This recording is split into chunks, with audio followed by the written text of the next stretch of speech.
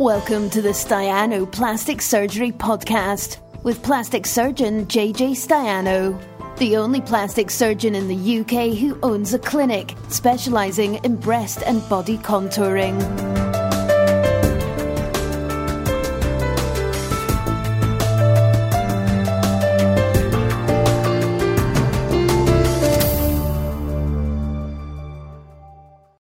Let's get this show on the road, and let me begin with a question that I have been given, which I have got right here.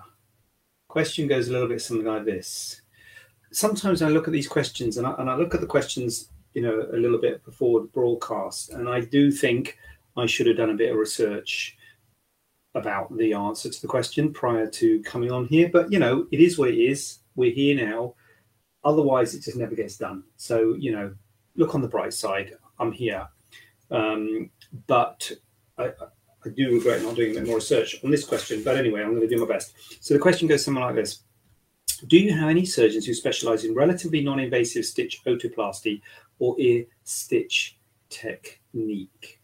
So in general terms, I'll answer this because there's different ways of doing otoplasty. I'm not entirely sure what they're talking about when they're saying relatively non-invasive stitch otoplasty, because there are some techniques, for instance, in facelifts, where they just put a subcutaneous just underneath the skin. They'll put a stitch to lift the face, and that's not less invasive than making a cut.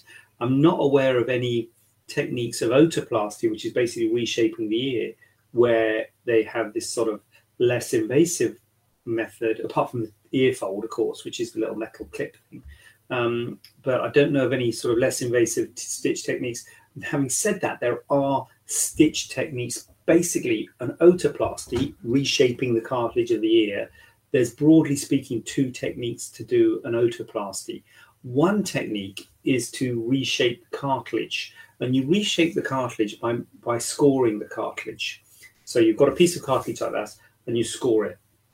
Now, the problem with that is that when you score it, if you get a piece of cardboard or something like that and you score it, the cartilage will bend away from the scores. I should have done it like that because my hand doesn't bend that way, but it bends away. So if I'll do it like this. So if you do scores like that, it bends away from the scores. So the scores sort of open up and the cartilage bends away from the scores. So when you have a prominent ear, you want the cartilage to bend backwards. So you want to score the cartilage on the front. So it's called an anterior scoring technique. So you need to score the cartilage on the front, but we don't want to give you a scar on the front. So we give you a scar on the back. So we make a scar on the back and we deglove the ear. So you have to make a cut through the cartilage, full thickness, but not going through the skin at the front of the ear. And then you peel the skin off the anterior cartilage, and then you score it to make it bend back, and then you stitch up the skin. That's probably the most common technique of doing ear otoplasty. The other technique is by putting stitches in the cartilage. So in that respect, it is a less invasive because you don't have to deglove the ear. You don't have to get to the front of the cartilage. You put stitches in the back of the cartilage, and you put stitches cartilage to cartilage to bend, to bend it like that. And then you can also do cartilage to mastoid being that bit of bone there, to sort of pull the whole ear back. And I think that's what they're talking about, where they're talking about the ear stitch technique. I don't really do this anymore. I used to do it, and I have done both techniques. I tend to move back towards the anterior scoring because I can get more predictable results with it. Although I understand a lot of people, well, not a lot of people, but some people who are particularly doing a lot of ears are moving towards the stitch technique because there's less complications associated with it. Because actually, I think this question said about the head bandage and things, because you have to wear a head bandage and thing after an ear correction. But when you're doing the stitch technique, because you're not, degloving the ear so much, there are less risks, less complications associated with the ear stitch technique. Anytime anyone tries to tell you one technique is better, like I've just said there's less risk and complications associated with the ear stitch technique. So what you should instantly be thinking is, why would anyone do the anterior scoring technique? Well, the reason is that the ear stitch technique relies on those stitches. So if at any time those stitches break or come undone, the ear will go back again. the stitches, you've got to be very careful because there's not a whole lot of soft tissue cover there. You've got to be very careful you don't feel the knots or feel the stitches, because if you can feel the knots, you're always going to be able to feel the knots. And you've got to be very careful of getting wound healing problems, because if you get a wound healing problem, because often we use permanent sutures. So it's one of the very few areas where, I mean, it's personal what suture you use, but it's one of the very few areas where you use a permanent braided suture. So a braided suture is like a shoelace as opposed to a monofilament suture. So there's two types of sutures, braided and monofilament. Those are the two sort of structures of suture. So monofilament is like a fishing line, braided is like a shoelace or a rope that you'd tie a ship up with. And the good thing about the braided ones is they grip a lot better. There's a lot more friction with a braided suture. Like if you try and tie your shoelaces with a shoelace, it grips. Where if you try to do it with a fishing line, you try and tighten it and then you let go and the tension would go. So the braided sutures are much better at gripping. That's why, and so adjusting the tension is easier with a braided suture. The problem with a braided suture is because it's like a shoelace, you get little bits, potential for infection, basically. There's more risk of infection with a braided suture compared to a monofilament. And so if you do get an infection in a braided suture, particularly, as I say, use a braided permanent suture. So if you get an infection in the sutures that you're using behind the ear, you have to remove that suture. And then obviously you've lost the control of the shape of the ear. So there are risks with both of them, but basically there's risks with using sutures and with using the anterior scoring technique. And it is up to the surgeon. The reason at the beginning I said I should have done a bit of research is because I don't know. So Kuram is the main guy who does this. I don't know if he does the stitch technique. I don't know if he favors one or will do one in certain circumstances. So the essence that requires an answer in this question I haven't got, because I don't know if you've got any surgeons who do the stitch technique. But I thought, there you go. But anyway, that's what the stitch technique is compared to the anterior scoring technique. So a little bit of background there on the different types of ear reshaping surgery, or otoplasty or pinoplasty, same thing. So yeah. So that's it. Khan's in the house. Good to see you, Khan. Nice to see you here this evening. Hope you're well. Know what that is. There you go. Good to see you. This is a comment, and I think I'm understanding it correctly. It was a comment that I got on YouTube saying, I want a breast reduction. Can you just remove them? That would be great, or something like that. I said. So I think what it's saying is, can you just remove the breast? I think that's how I read it. Can you just remove them? And it's not uncommon for people, both men and women actually. It normally comes from men, this, who've got gynecomastia, excess breast tissue. That they just say, look, I want them gone. I don't want them. I just don't want breasts, basically. And what they're asking for is the equivalent of a mastectomy that you would do for cancer. So obviously with a mastectomy, you'd remove the whole breast. But it is really not. I can completely understand it, and I don't think this person meant the question in the literally, but I will sort of answer it literally, that you would not, or at least I would not remove a breast for a breast reduction, because if you don't have anything there at all, again, this goes for men and women, it can give an abnormal shape to the chest and the torso. When you do a mastectomy on someone who has had breast cancer, when you do remove all of the breast tissue, there is almost a concavity, but there's a definite flattening of the chest. It is not a normal chest contour. So it is important to try and maintain a normal chest contour, and that's mainly for a man. And for a woman, you want to have a bit of tissue there. I completely understand how they can be too large and cumbersome and uncomfortable and cause symptoms and cause all sorts of problems. But really, the answer is not to do a mastectomy. I think what you're probably asking there is for a bigger breast reduction. And if you if you've got really, really big breasts, and this is something we'd have to see you in the clinic to examine you, and you want them to be sort of as small as possible, then you're going down the route of a free nipple graft where you take the nipple off and you put it back on, which has potential complications with taking the nipple off, but it does mean that you can make the breast smaller because you don't have that pedicle, that stalk of tissue that goes to the nipple. So free nipple graft would probably be more what I would be thinking of in someone who's saying, can you just remove the breast?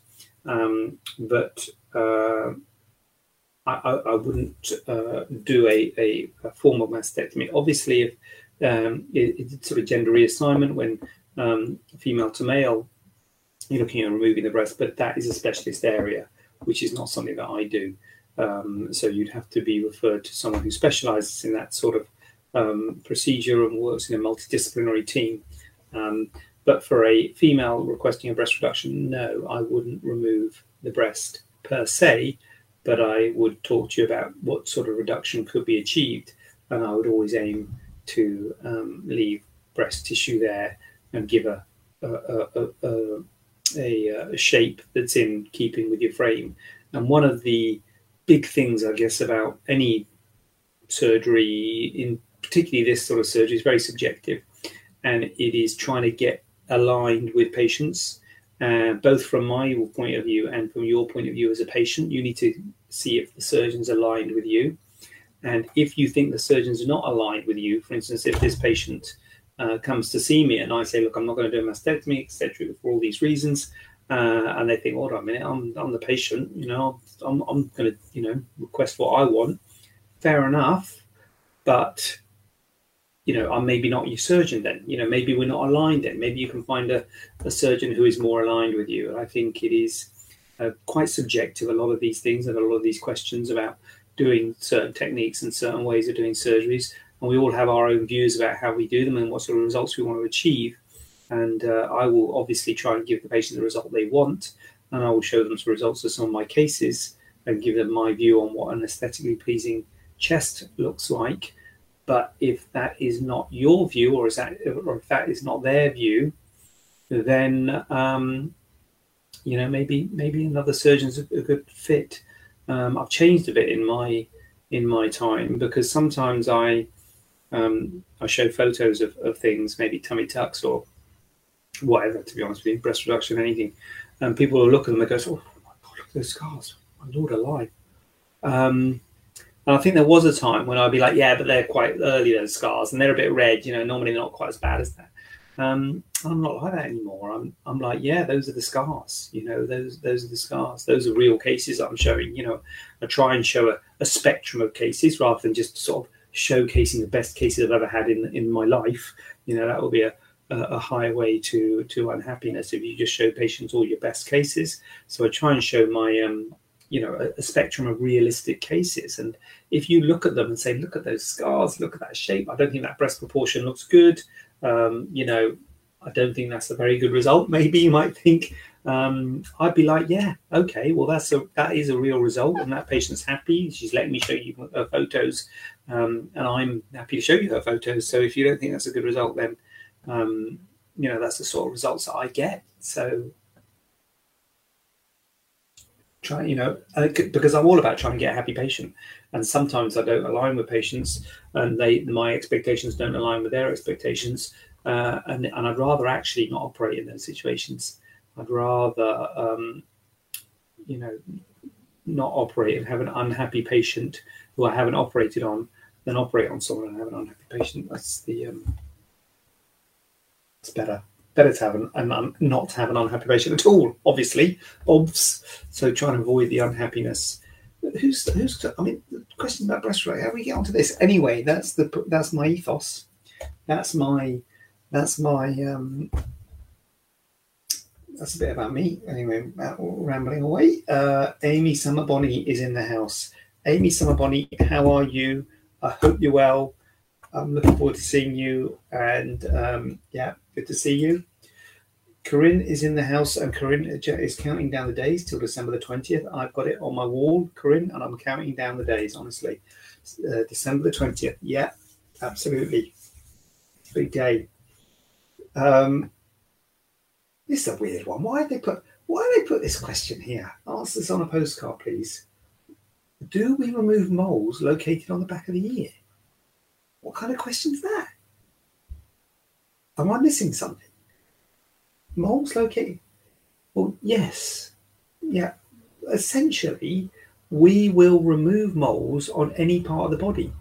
I think I can safely say that. We will remove moles on any part of the body. Right, where would we not? Well, maybe on your eyeball. If you had a bit of pigmentation on your eyeball, wouldn't do that. Yeah, anywhere. I mean, sort of anus, vagina, maybe. Vagina, not so much. Anus, if you worry about the sphincter and things. But to be honest with you, anywhere. Because you can get moles, you can get melanomas, you can get, problem moles in any part, any bit of skin. So we will remove them anywhere. So back of the ear is a no-brainer. Back of the ear is a defo. I'm not quite sure why we wouldn't remove moles. I'd like to ask this person, unless I'm missing something. And also we'll remove moles of any size. I don't, when you're, plastic, there's a lot of people who remove moles, dermatologists, GPs. I'm not sure if GPs do it so much these days, but certainly there's a lot of sort of doctors who will remove moles. But when they get really big and there's a problem, who do they call? They call this guy. Well, maybe not me, but the plastic surgeons. So basically, we can remove moles of any size in any location. I think I can safely say, except the eyeball. I'm going to put the eyeball as a disclaimer, a little star by that. But I challenge you to think of an area that we would not remove a mole. Back of the ear is an easy one. Maybe I should get them to make. I should put the question, shouldn't I? Do we remove moles on the eyeball? I mean, that would be a good question. That'd be a no. I'm not saying it's not a good question. Obviously. Elaine Hartland, hello. Good to see you here tonight. Your hair's looking good. Amy is in the YouTube. Good to see you, Amy. And then Amy, God, we got a quite popular Amy. We should do marketing to Amy's because Amy's quite a special plastic surgeon with a special interest in Amy. Not too bad, thanks. That's even nice to see you soon. Good to hear, Amy. Good to hear. I've seen your photos, looking great. Elaine, hello. Looking forward to meeting you in person next Wednesday. I'm very much looking forward to that as well, Elaine. Very much looking forward to that. Seeing that pink hair next Wednesday. So yeah, obviously we remove moles on the back of the ear, guys. What about this one? Do we offer steroid injections to the under 18s? So the answer is no. And the reason it's a no is simply because we are not allowed to treat people who are under 18. There's nothing wrong with doing steroid injections to people who are under 18. So steroid injections are for lumpy hypertrophic / keloid scars. So that's why we would do steroid injections, and they're for ugly lumpy scars. So it is fine to do steroid injections in people who are under 18, but we are just simply, the CQC have just said, you can't see anyone under 18. And these days I see all my patients at my clinic. I don't see them in the hospital anymore. If I saw them in the hospital, I probably wouldn't be able to, actually thinking about it, because I don't treat under, you have to be a pediatric plastic surgeon. So Kuram is a pediatric plastic surgeon. Vicky is a pediatric plastic surgery nurse, but the clinic is not sort of box ticked for children. We just the bureaucracy was too great. I'm sorry to say, and the number of children we treat is very small anyway. So I'm terribly sorry that if you need a steroid injection, if you have a mole that you don't like, or ears often is with children, we just unfortunately can't treat them. And you know what? The hospitals are finding it difficult as well. There's so much bureaucracy, and it is a shame really, because 15, 16, 17-year-olds, you know what they're like. They're huge, but they're still classed as children. So yeah, we can't treat anyone under 18. So yeah, it's a no for that one. Sorry about that. Do we offer liposuction on the neck, double chin? I don't know if the regular listeners will have anything to say about this, but has this question, is it me, or has this question appeared in like the last two lives? I don't know, maybe it has, but anyway, no, we don't. It is a good place for liposuction, this area. It's a good place for liposuction, but don't really do facial stuff. Do moles, as I said, moles at the back of the ear and other parts of the face, but don't really do no liposuction to the neck. But as I say, it is a good place to do liposuction. Is it possible to place an expander? For an expander to be placed to make it easier for that tattoo to be removed? This is someone on YouTube who has commented on one of my videos, who is the preface to this question was that she's saying, I think it's just above her ankle, tattoo above the ankle, bad place for a bad place for a scar, because the skin is tight, there's not much spare skin. And so when the skin is tight, when you have a big thing, be it a tattoo, be it a scar, be it a mole, a birthmark, whatever it is, if you've got a big thing that we can't cut out and stitch together, if it is too tight to cut out and stitch together in one go, we got three options. Broadly speaking, three options. One option is to import a bit of skin. So if it has to go straight away, so if it's a cancer, for instance, and it has to go, you know, there's no question, we've got to get rid of this, and we've got a big hole there that we've got to fill. So that comes into the reconstructive world of plastic surgery, where you got to, you know, you often have big holes that you've got to fill. And so then you've got to import skin, and that can be either be done with a skin graft, which is taking a piece of skin off and putting it back on again, or it can be done with a flap, which is making a piece of skin nearby attached and moving it across, sort of broadly speaking. For cosmetic reasons, for scar revisions, for moles and birthmarks and tattoos and things, I wouldn't do any skin importation procedures. I wouldn't do any skin grafts, and I wouldn't do any flaps, because they look unsightly. They do not look as good as the normal skin that was there. So that is out in my book. I do not do skin grafts or flaps for these things, which are elective things. They don't have to go in one go. You can take them off in pieces. So if you're not going to do, so that's option one. So that's out in my repertoire. Although, as I say, there are plastic surgeons out there who might do it, but that sort of thing. But in my view, they look worse than the thing you had. So that leaves us with two options. And the two options are utilizing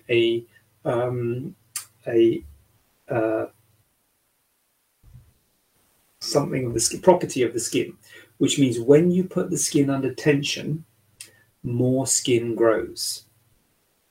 It's called the stress relaxation phenomenon. And what that means is when you put the skin under stress, when you make it tight, more skin grows. That is the concept of pregnancy. So if you were to try and put a full-term fetus inside the abdomen of a woman, you know, who's straight away sort of thing, it would no way fit. The only way it fits is because it gradually grows over 9 months. So that's how it fits in there, because what happens is it grows a little bit, stretches this a little bit of the skin gets under tension and it's tight, but then after a while more skin grows. And so it goes, all right, that's no longer under tension. And then a little bit more tension as the fetus grows a bit more tension, bit more tension. So then by term fetus, you've got more skin there than you had before. And that's the reason why people need a tummy tuck, because you deliver the fetus and you've got too much skin there. Like, where the hell will that skin come from? But anyway, that's the stress relaxation phenomenon. And there's two ways you can utilize that if you want to remove a big thing that you can't cut out in one go. The first way you can utilize that is do something called tissue expansion, which is what this patient is asking about. And tissue expansion is equivalent of like what the fetus does. So you put an empty plastic bag in, basically, next to the area. So if you have in this example, a tattoo, so next to the tattoo onto normal skin, you put an empty plastic bag, and the plastic bag has a little valve, and that you can percutaneous through the skin. You can stick a needle into the valve and blow it up. So you put it in and you blow it up a little bit, and you don't blow it up too much because it's sort of going to be a bit tight. And then you say, look, come back in a couple of weeks once the wound's all healed. That I put it, because you have to make a cut to put it in. Come back in a couple of weeks, and I am going to blow it up a bit more.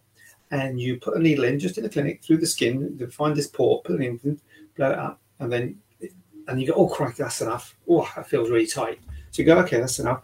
Come back in a week or 2 weeks. Depends on how, you can do it in a week or 2 weeks, come back.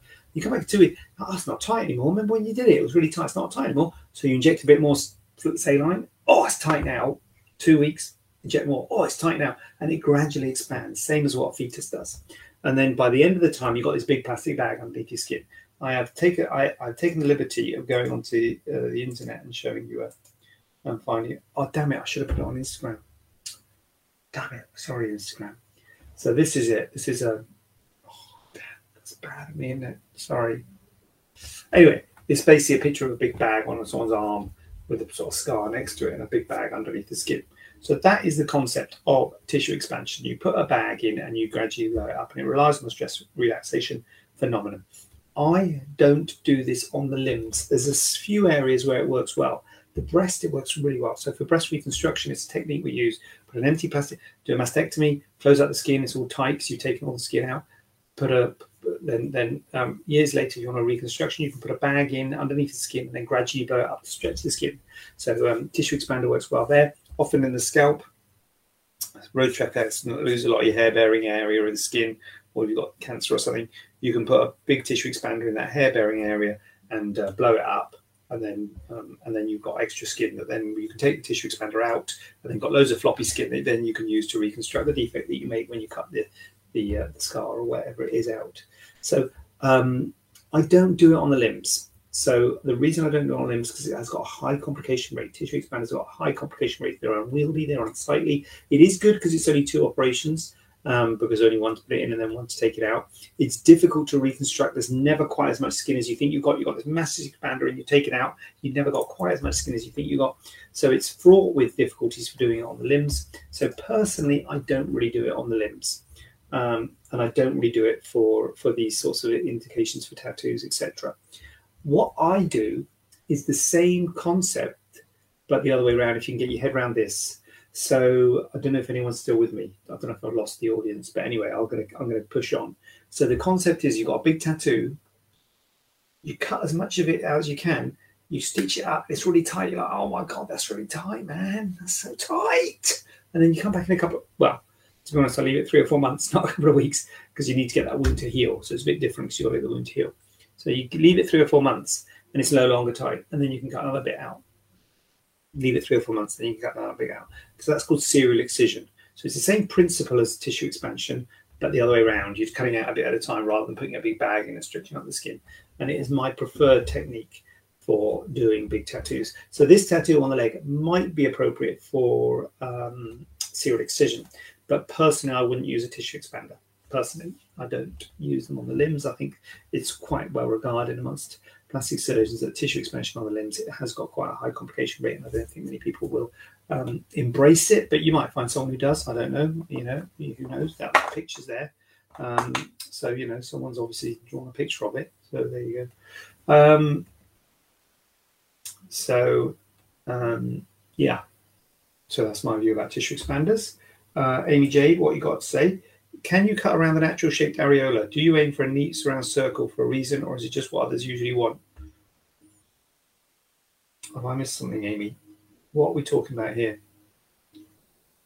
We're talking about breast lifts and stuff. Can you cut around the natural shaped areola? Yes, you can. Do you aim for a neat circle for a reason? Yeah. So I'm going to run with this, Amy.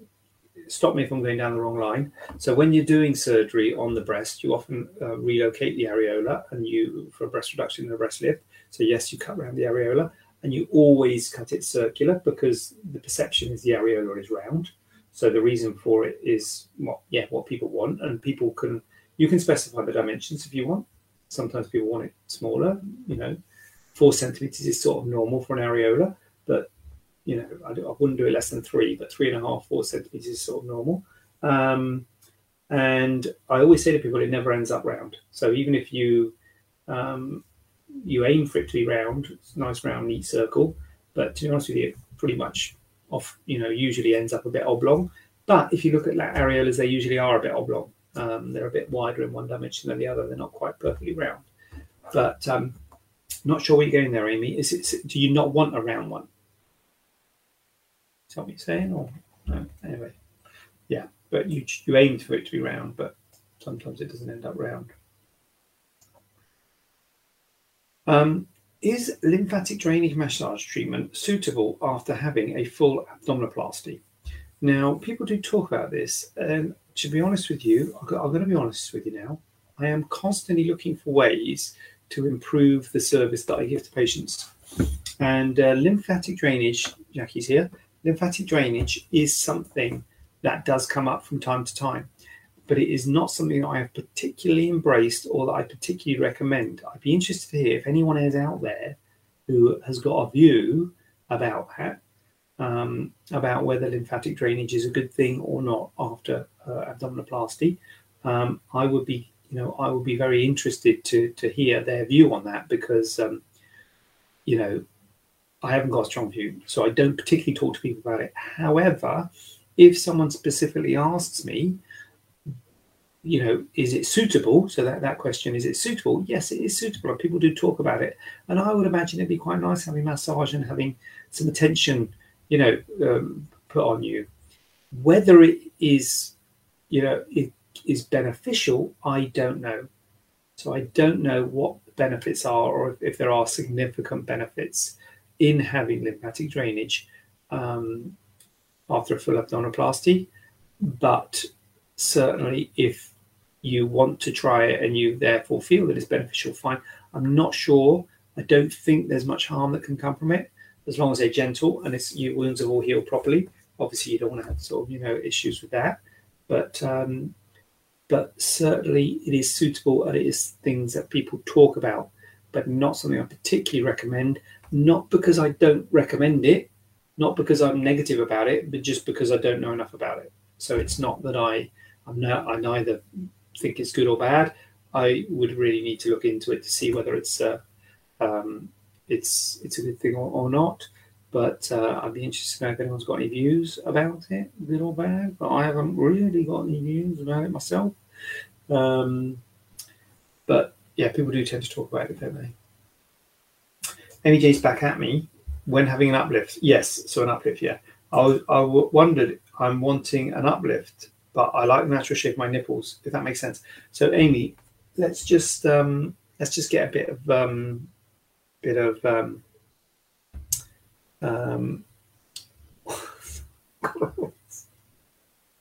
want to say bookkeeping. It's not bookkeeping, housekeeping. Bit of housekeeping, that's the word. Bit of housekeeping now, Amy. Just to be clear, the nipple is the bit in the middle, the bit that sticks out in the middle. So the areola is the bit around the outside. So and altogether, it's called the nipple areolar complex, NAC. So yeah, if you like so yes, you could cut round your natural nipple. Yes, you could cut round your natural nipple, keep it the same size as what it is. So you can keep it the same size or smaller. You can't really make it bigger, but you can you can tattoo it if you want to make it bigger. But keep it the same size or smaller. But if you're having an uplift, Amy, I would not be able to guarantee that it would look exactly the same size and shape, because scarring is unpredictable, how the scarring settles and fades. But could certainly cut it the same as what it is now. But I would probably end up, cutting it. They're normally sort of circular. But yeah, certainly size-wise could be the same size. That's what it is now. Gastric is in on Instagram with a question. Can always rely on Gastric. Fantastic.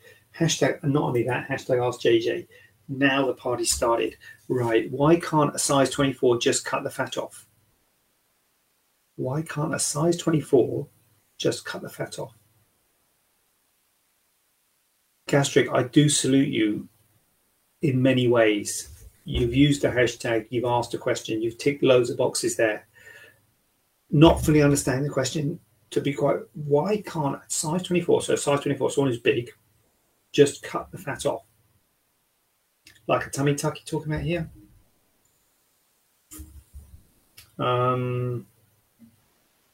So basically, when you do surgery, Gastric, you got to do surgery localized to an area. A lot of people say, if I win the lottery, I will, have plastic surgery. You're like, well, what?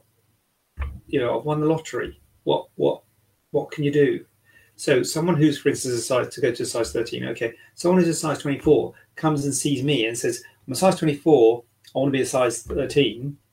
I'm like, right, okay, well, you need to lose weight.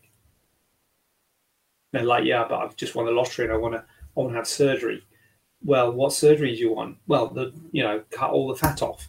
That ain't going to work, gastric. That ain't going to work. You can't just sort of shave. It's not like a clay sculpture that you can sort of shave the fat off the outside in layers and make it smaller.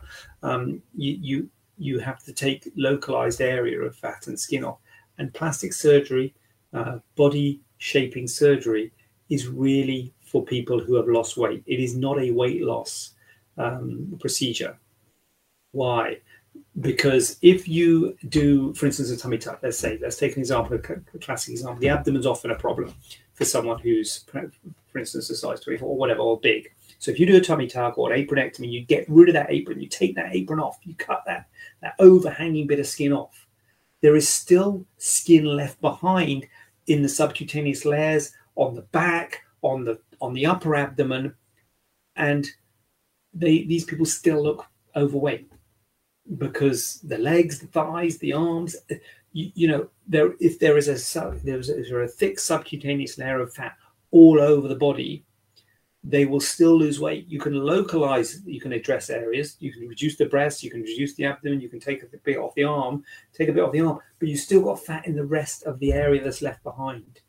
So you can't really sort of liposuck the whole body down and just suck it all down and then cut skin out. It is the way to lose weight is to lose weight, or to look at gastric bariatric surgery, to lose your body weight, to globally all over your body, to lose that fat. You can't. Plastic surgery is not. Yeah, even if you had the money, it is not appropriate. And I've seen people like this who have got the money, who are business people, who are busy and their lives are busy, and they can't lose weight. They can't, or at least you just say that it's never going to happen. I'm not going to lose weight, and I'm like, well, I can't help you, because I can do a tummy tuck on you. I can take that abdomen off, but you're going to have a bit of skin off the abdomen. You're still going to be Douglas, you do need that. Definitely. You do need that. But no, these people, they need to see a bariatric surgeon. They need to globally lose weight, lose the fat globally, and then a plastic surgeon or a body contouring surgeon will be able to contour areas of the body that are resistant. And there are certain areas which are resistant: abdomen, breasts, arms, thighs. Comes up time and time again.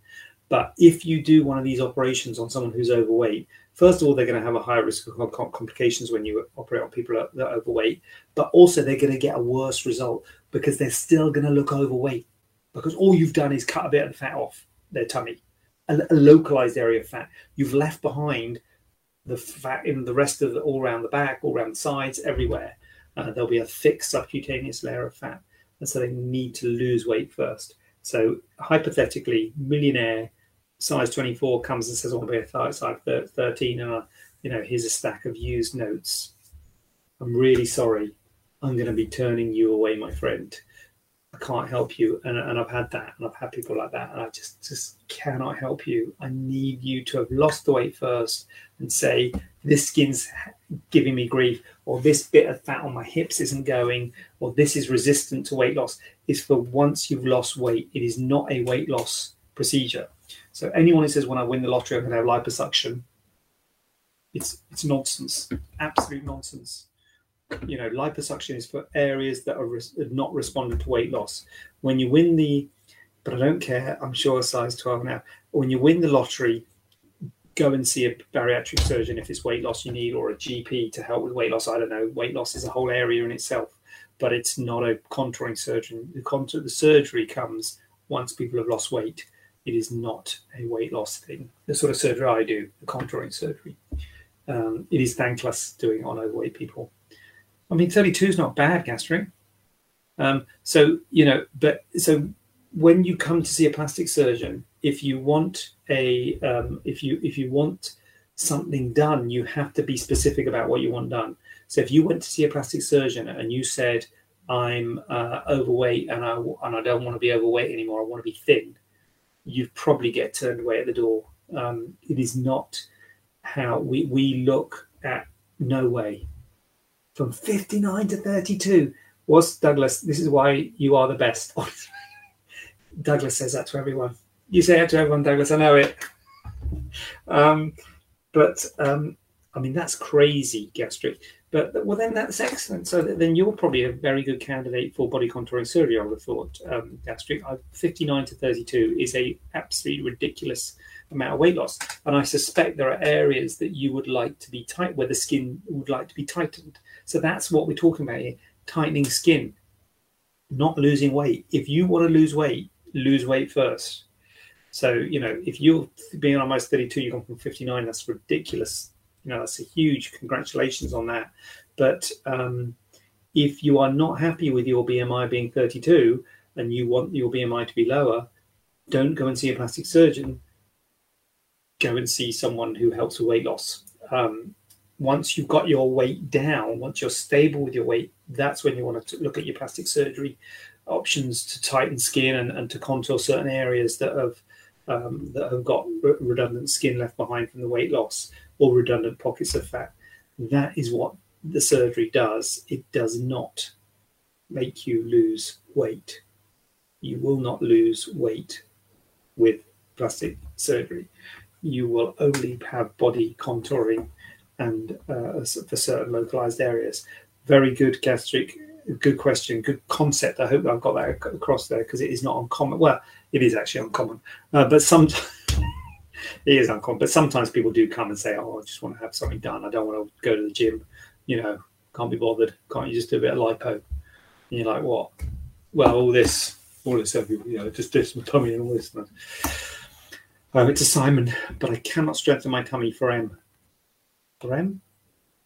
Yeah, well, it's not a question of strengthening your tummy. You probably can strengthen your tummy, gastric, but BMI 59, your muscles are probably splayed apart. So you've got the muscles there, but your muscles are probably lax and splayed apart. And again, plastic surgeon is not going to be able to strengthen your muscles either, to be fair. I guess a plastic surgeon will be able to bring them together and to let you see what muscles you've got there, but we won't be able to strengthen those muscles. All we can do is bring them together and make the shape of your abdominal musculature more in keeping with how it was previously, and then obviously take off that excess skin on the front of the abdomen so that you can then see the abdominal contour better, but we can't give you stronger muscles. We just will be able to you know, reveal what's already there. Yeah. ADKJJ. Use the hashtag ADKJJ, okay? ADKJJ. Thanks, gastric. Thanks for the question, gastric. Good question. Yeah, that was a good one, wasn't it?